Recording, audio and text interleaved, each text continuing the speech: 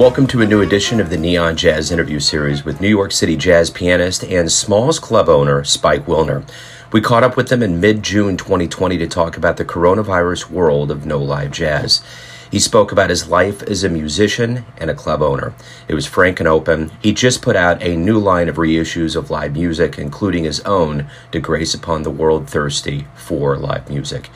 He was born and lives in Manhattan, a New Yorker through and through. He hails from a direct line to a famous rabbinical dynasty founded by his great-great-great-grandfather, Moses, who is also a Kabbalah master and mystic. In the beginning, he was inspired to play ragtime piano at a young age after seeing a documentary on the life of Scott Joplin. Jazz is his life, and he talks about it. Enjoy. So, Spike, I've always been a big fan. Thanks for taking a minute out today. No problem. Thank you for calling. Yeah, you bet, man. So, it's interesting. Typically when live albums come out, there's always a special flair that goes into a live album, but I think with the way our world is with the pandemic and everything that's going on right now, and the absence of live music, it's a little bit special. So talk to me a little bit about several angles on this, just kind of having a live album coming out now, and then kind of the idea of it, coming out during a pandemic. I think there's some background. For one thing, these Smalls Live titles are in a sense reissues from our catalog. So okay. They're live concerts. Everything that we do in both our catalog reflects really our attitude with our archive, which is that we record all the live shows at Smalls for historical purposes. But we had what was called a catalog as well, which were high-end recordings of specific shows that we turned into actual albums. And that's the batch that you have now, which was 4 titles that we've decided to reissue. The reason why we decided to reissue is because of the fact that we've recently gone from being what was a normal record label to now a not-for-profit arts foundation with the mission of supporting our venues as well as the artists that play there. And during this COVID pandemic, my wife and my baby and I left the city to stay in a small house in Pennsylvania. And I'll tell you, I listened to a lot of radio. It became something that I was aware of how important it was, because I actually didn't spend that much time listening to radio. That being said, I decided that it would be a good way to bring awareness to our catalog, which has never gotten promoted in this way, but also a good way to promote the foundation and what's happened, especially since the pandemic, which is that both of our venues have been shut now more than 90 days without any end in sight, and we've lost a lot of gigs. We all lost our staff. So we're really at this time trying to just bring supporters to the foundation and continue to present live music, which is what we're doing. Each of these new titles or I should say re-release titles that we're promoting are from different aspects of our history of the music, but all from great jazz artists. Jazz has always been an art form that's been tenacious. It's always worked through adversity. Love Supreme was released during the race riots. Bebop was invented when there weren't labels that said you got to come up with a new sound. There's always so much level of resiliency. So when we talk about recovery and all of these things, it just seems like, the nature of jazz musicians is that they're not getting into this for the money, that the level of artistic creativity and tenacity is going to push through and win. I agree. Jazz is American music.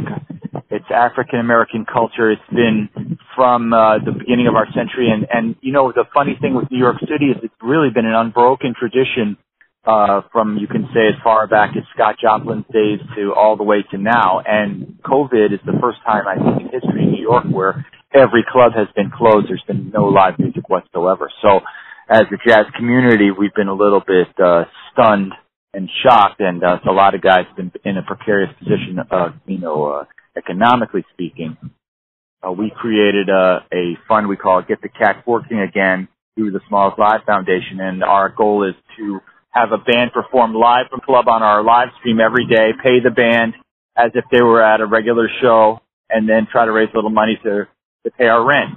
And that's all kind of tied in as well with what we're doing with the label and promoting some of those titles.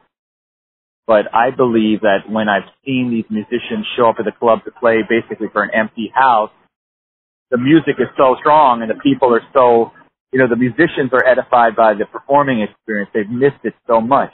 Furthermore, We've been live streaming to our Facebook page and also to our own website. It doesn't cost to watch our live stream.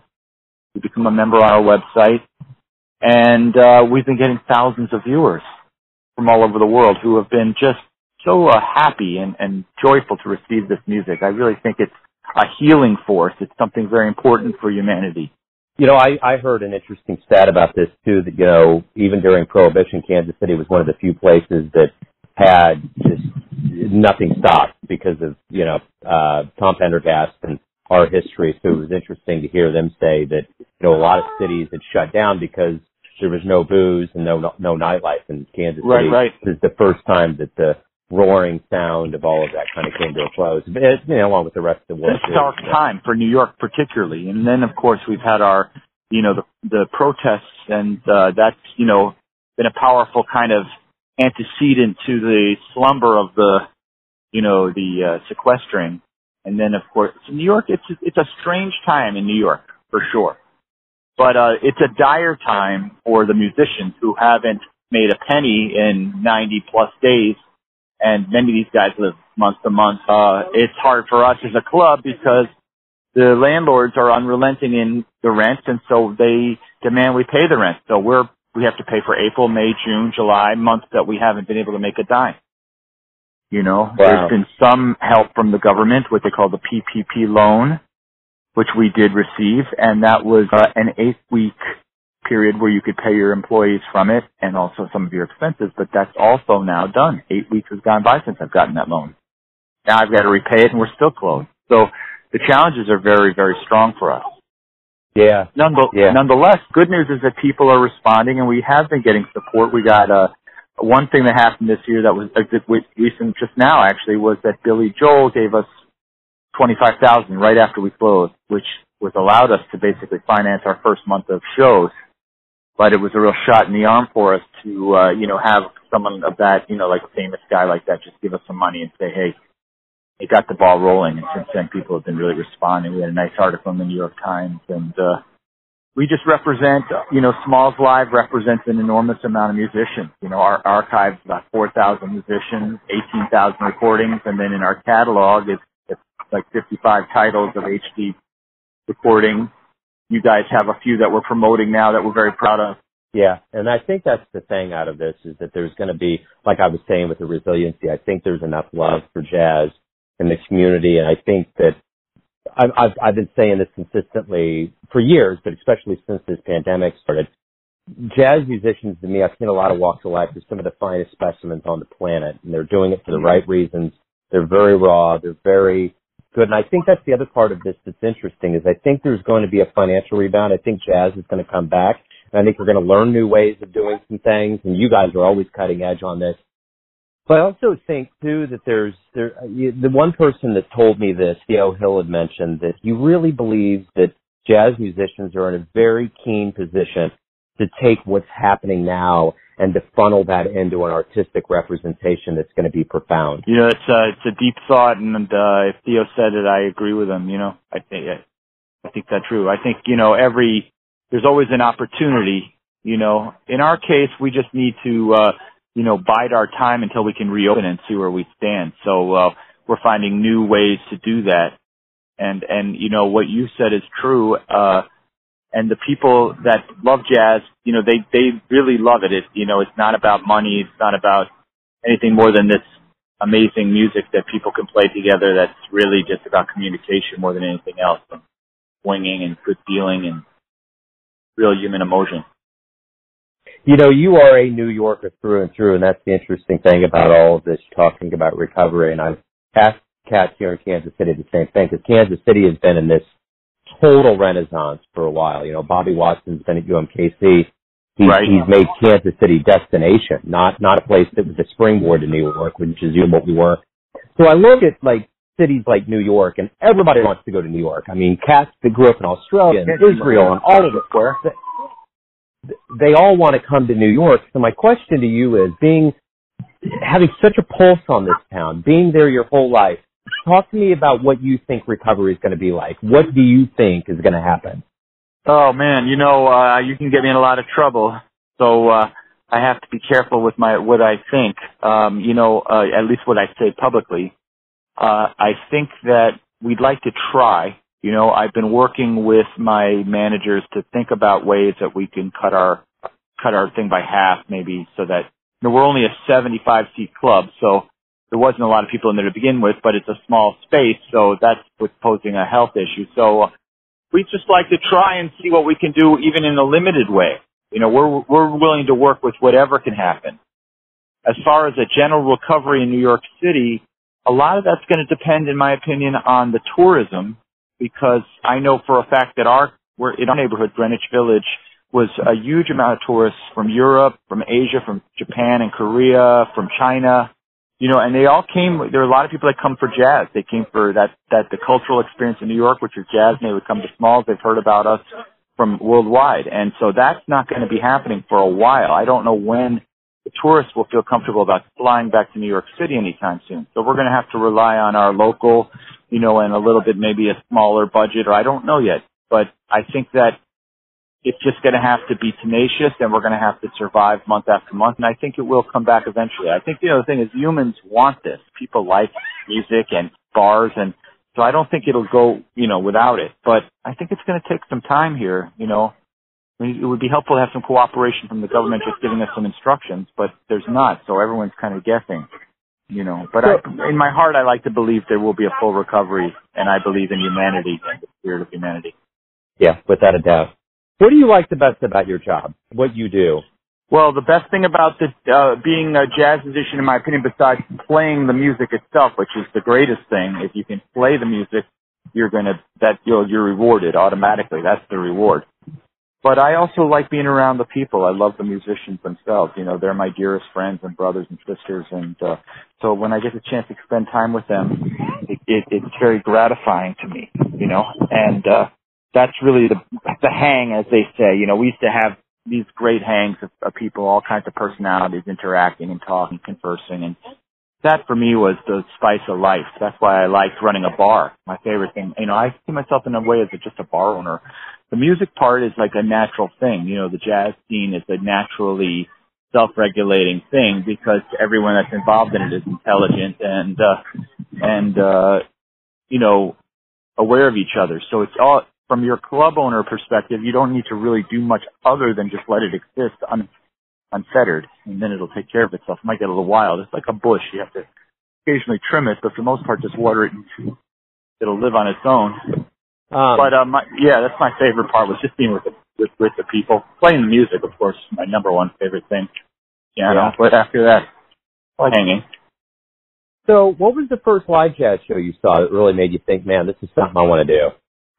When I was 16, I was living in St. Louis, Missouri at the time, and my mother, for my birthday, took me to a concert at the, I think it was called the Fox Theater there, and it was a triple bill with Count Basie and his orchestra, Count Basie himself, and then Oscar Peterson Trio was second, and then third was Ella Fitzgerald with Oscar Peterson Trio.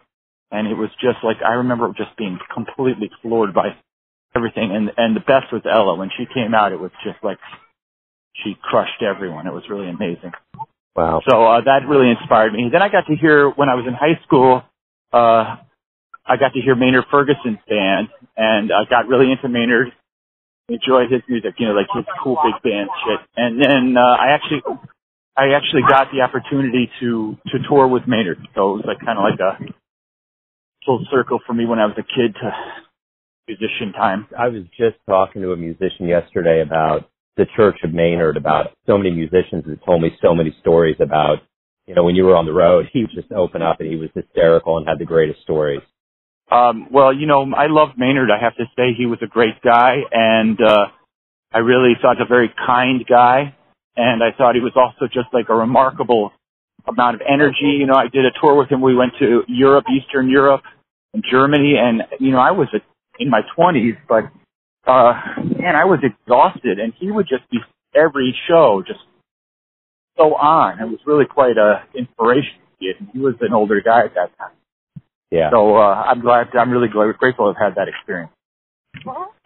So when we do get back to everything being full on, you know, when COVID-19 calms down, we get a vaccine, the world does what we don't know exactly it's going to do, but when it heals and gets to that point, and both musicians and fans and crowds come back. What do you hope we realize about this time away from music? What collective realizations do you hope we come to? Music is valuable. Art is a valuable thing. They talk about essential workers, but I believe musicians and artists are just as essential, and maybe people disagree with that, but people need this music, and they need to play the music. And, I can say that it just takes away all the political bullshit for a second when you can't really play or hang with those people. And then when it comes back, it feels so, you're so inspired by it. It's just a love. It's pure love. So in a way, it's almost like religion. It's like something that we shouldn't commercialize, but just cherish as part of the human experience, which is just to feel love, to feel joy, to feel emotions that are adult emotions, and that's all represented in that music. It's not something you can really monetize, although people, of course, are going to do it. Everyone has a perception or a version of you, your family, your friends, your fans, but you're the one living your life. Who do you think you are? Me, I think I'm a piano player and lifetime New Yorker and a father and a husband, and I run a bar, know how to do that pretty well, and I know how to network with all the musicians that play jazz and try to be as compassionate for each of them as possible. And even though a lot of these guys might get pissed at me, I'm really trying to do the best I can. At the end of the day, I guess I really see myself as a piano player, but for now I got to do all this other stuff too. Yeah. Well, I got to tell you, and you probably will respect this, I used to always ask musicians, how is jazz doing? And I didn't ask it in relationship to that stupid quote about jazz is dead. It was just, every year since 2011, I've always just kind of randomly asked musicians, how strong is it? And I would always get these interpretations, whether educational facilities are doing really well, there's a lot of innovation, there's a lot of young cats, there's this, there's that. I know now after COVID, I never have to ask that question ever again. Every musician that I've asked about things that happened, related to this and what's been canceled is staggering for one person, let alone a club, let alone a city, let alone a country. It's unreal. That's right. It is. It's a worldwide disaster, and that makes you kind of reevaluate your life and who you are and what you stand for. And, Joe, it's a pleasure to talk to you. Thanks for listening and tuning in to another Neon Jazz interview, where we give you a bit of insight into the finest players and club owners in New York City, Kansas City, and spots all over the world, giving fans all that jazz. Thanks to Spike for his time, music, and stories. If you want to hear more interviews, go to Famous Interviews with Joe Domino in the iTunes Store. Visit neonjazz at youtube.com, and for everything Neon Jazz all the time, go to the neonjazz.blogspot.com. Until next time, enjoy the jazz, my friends.